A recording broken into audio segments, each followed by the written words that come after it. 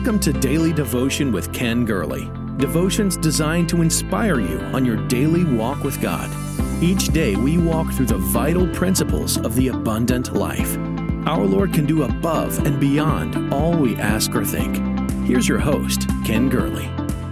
Below the radar and beneath the surface, unseen to most mortal eyes, a tragedy is unfolding in our land. We are seeing rampant immorality, destruction of the family and social mores. Jesus told us this would happen. Deception, lawlessness, fear. But today, in navigating the last days, let's look at the fourth thing that Jesus said in the Olivet Discourse: immorality, gross immorality. The spirit and temperature of the world outside affects those on the inside. I mentioned recently that we polled apostolic believers 2 or 3 years ago, and we asked them what issue was the greatest threat they had. Fear was the second most common response. Do you know what was first? Immoral desires or lusts. I think some of you may have guessed that yesterday. So long as we are in the flesh, there is the lust of the flesh. There will be desires contrary to God's purpose for our lives. I've spoken in times past to tens of thousands of teens and young adults on this very subject, that desires and God's purpose for our lives should be in parity, in harmony. That doesn't stop as a teen. It carries forward into adulthood and all throughout our lives. One of my mentors in ministry used to tell me, Ken, lust is a young man's sin. Greed is an old man's sin. He would then laugh and say, I'll keep an eye on you, you keep an eye on me. He was rarely wrong, but lust is endemic and common to all ages in some form or another. Yet the immorality I speak of is of a different character. Jesus gave us some words for the last days, words to describe our world. One of those words he described as it was in the days of Lot, as it was in the days of Noah. Both of these days were marked by extreme immorality and bloodlust. Lot lived in the twin cities of the plain, Sodom and Gomorrah. The sins of those cities still reach into our modern vernacular, and we know that God judged them once the righteous were removed. This is a picture of the Lord's return. When angels escorted Lot from these sin cities, then God was free to rain down judgment upon them. It was William Butler Yeats who wrote a poem years back. He called it The Second Coming. Surely some revelation is at hand. Surely the second coming is at hand. Somewhere in the sands of the desert, a shape with the lion body and the head of a man, a gaze blank and pitiless as the sun, is moving. What rough beast, its hour come round at last, slouches toward Bethlehem to be born. But it was Robert Bork who took that poem and modernized it. He wrote that Yeats couldn't know how things had fallen apart, that the center failed to hold in the latter part of the 20th century, that Yeats could not have foreseen the passionate intensity uncoupled from morality that would shred the fabric of Western culture. Let me quote now from Bork in a book that he published years ago.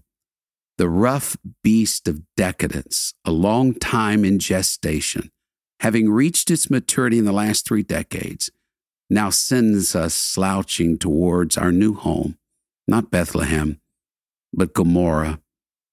And Bork titled that book, Slouching Toward Gomorrah. 50 years ago, Alvin Toffler wrote in his classic work, Future Shock, as homosexuality becomes more socially acceptable, we may even begin to find families based on homosexual marriages with partners adopting children. It was 50 years ago that he prophesied that. We are, of course, there. I remember speaking about this at the dawn of the third millennium, talking about the rapid changes taking place around us. I also remember well-meaning people thinking that I was ridiculous, that it would never happen in America. It has, and it will, because Western culture now follows the path to Gomorrah. It was in 1987, Steve Warren, a spokesman for the group ACT UP, wrote an article for The Advocate. He wrote about, and I quote, the mean-spirited nature of Judeo-Christian morality, unquote. He promised back then, nearly 35 years ago, that we as Christians would be forced to recant everything we have believed about sexuality. He promised to expunge numerous passages from the Scriptures, rewrite others, redefining marriage to permit a homosexual interpretation of the passage. Have they succeeded? Mainline Christian organizations have succumbed to this onslaught. It has divided numerous denominations. It's no surprise, then, that Bible believers are being treated as self-righteous bigots or hateful lunatics by the modern world.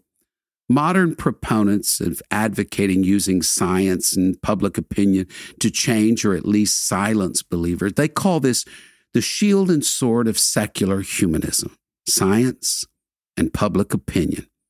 They believed it's worked before on other fronts, and it will work on this as well. If we're going to navigate the last days, we're going to have to come face to face with this immorality, a fierce immorality. It's the fourth description Jesus used of these days. In the article I referenced a moment ago by Stephen Warren, he gave a final warning to believers to discern the times coming. He wrote, "We have captured the liberal establishment and the press. We've already beaten you on a number of battlefields, and we have the spirit of the age on our side. You neither have the faith nor the strength to fight us, so you may as well surrender now. But we have a shield and a sword, and it's not carnal, and we don't rise up against people. We don't battle people. We recognize that the battles are the ideologies and philosophies and mindsets that come into this world. Our shield and sword is called faith and the Word. And don't discount the power of people who believe in God and stand on the Word. When the enemy comes in like a flood, the Spirit can and certainly will raise a standard. So let's talk about this fierce immorality from a scriptural perspective, using the Word of God. Jesus said in Matthew 24:8, "As a woman travails with a child," that we will begin to see the birth pains or labor pains ushering in a new life, a new world. That's what the world has begun to endure right now. The hurt that we see, the pain that we're witnessing, the misery, the heart-wrenching grief, the riots, the confusion, the division, the hate. An old earth is about to give way to a new earth. In his last letter to his son in the faith, Timothy, Paul, on the eve of his execution, he wrote, "Mark this, there will be perilous times, terrible times in the last days. Mark it, note it, observe it, see it, witness it, record it." Paul described these last days: lovers of themselves, lovers of money, disobedient, ungrateful, slanderous, without self-control, brutal, treacherous, rash, conceited, a fierce immorality. Jesus said in Matthew 24, there are two historical events that set the stage for his future return. I've mentioned them as it was in the days of Noah. The days of Noah were lawless, hedonistic, lovers of pleasure, ignorant, blind toward God, violent. As hard as it is to appreciate and imagine, only Noah found grace in the sight of God. God saved one man, Noah, and his family, 8 souls, and all others were destroyed. Or as Jesus said, while they were going about their daily business, eating, drinking, buying, selling, farming, building, the flood came and destroyed them all save Noah and his family. But then the second historical incident was the same in the days of Lot. Going about their daily lives, here's how Jesus described it. The same day that Lot went out of Sodom, it rained fire and brimstone from heaven and destroyed them all save Lot and his 2 daughters. 8 souls survived the flood. 4 souls survived the fire, but one of those, Lot's wife, looked back. Now, here are the words that give us pause. In the very next verse, Jesus said, even thus, or just like this, it will be on the day the Son of Man is revealed. Here Jesus says, remember Lot's wife. She escaped, but she turned back. And we go from 8 surviving the flood to 4 surviving the fire. And then Jesus gets down to the language of 2. two in bed, one taking the other left, two grinding grain, one taking the other left, two in the field, one taking another left.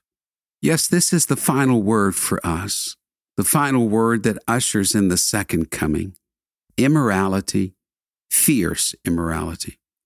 Believe what you will, but I will always believe that there's going to be a great awakening and revival, that there is a great restraining force in the world, the Spirit-filled church of the living God, parents who pray, believers who fast and pray, those who cry out to God, people who reach out in faith to the heavens. We can ill afford to be silenced or canceled now. We can't let down our shield and sword. We must stand in the gap in this hour and in this day. This is our day. This is our moment. Let God arise and let our enemies be scattered. Let an awakening come, not from the powers of might and government, but let it flow down as justice across the hillsides. Let it come from the fount of God. Let every mountain and every high thing be abased, and every low place and valley be exalted. Let those righteous few, relatively speaking, cry out to God. Let them keep their lamps trimmed and burning. Let them keep their wedding garments without spot or wrinkle, because soon, very soon, it's going to be over down here. And a new earth will be born, a new day will dawn. The writer of Hebrews has some advice to you and me in this area in Hebrews 2. Therefore, we must give the more earnest heed to the things that we have heard, lest we drift away. This big old globe is spinning. The center cannot hold. This world is slouching toward Gomorrah, and we cannot afford to drift away. It was on the day of Pentecost when the church was born, the Apostle Paul quoted Joel's prophecy of the last days. He said that the spiritual outpouring that they had just witnessed on the day of Pentecost was proof that mankind was moving into the last days. 2,000 years later, how much truer is it right now? Simon Peter preached, repent, be baptized in the name of Jesus, be filled with the Spirit. He also preached in the next verse, this promise is to you and to your children and all who are afar off. And then the next verse, Peter continues to preach for a long time, strongly urging believers, save yourselves from this generation that has gone astray. We know that we can't really save ourselves, that it's Christ who saves us, but we understand his wording, that we have to determine that we will be saved. When the world was at its darkness, a light shone in Bethlehem. And in the final days, the light of the world is going to be shining. The Lamb slain from the foundation of the world came to the purpose for which he was born. And so will it be in the last generation. There will be a group of believers who arise and will say, we know why we're here. We are the earth's nightlight. We are the earth's final chance to be saved. We are the ones building an ark of salvation. We are the ones taking hold of heaven's hands to be saved from this world.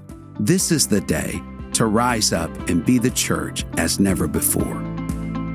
Thank you for sharing in Daily Devotion with Ken Gurley.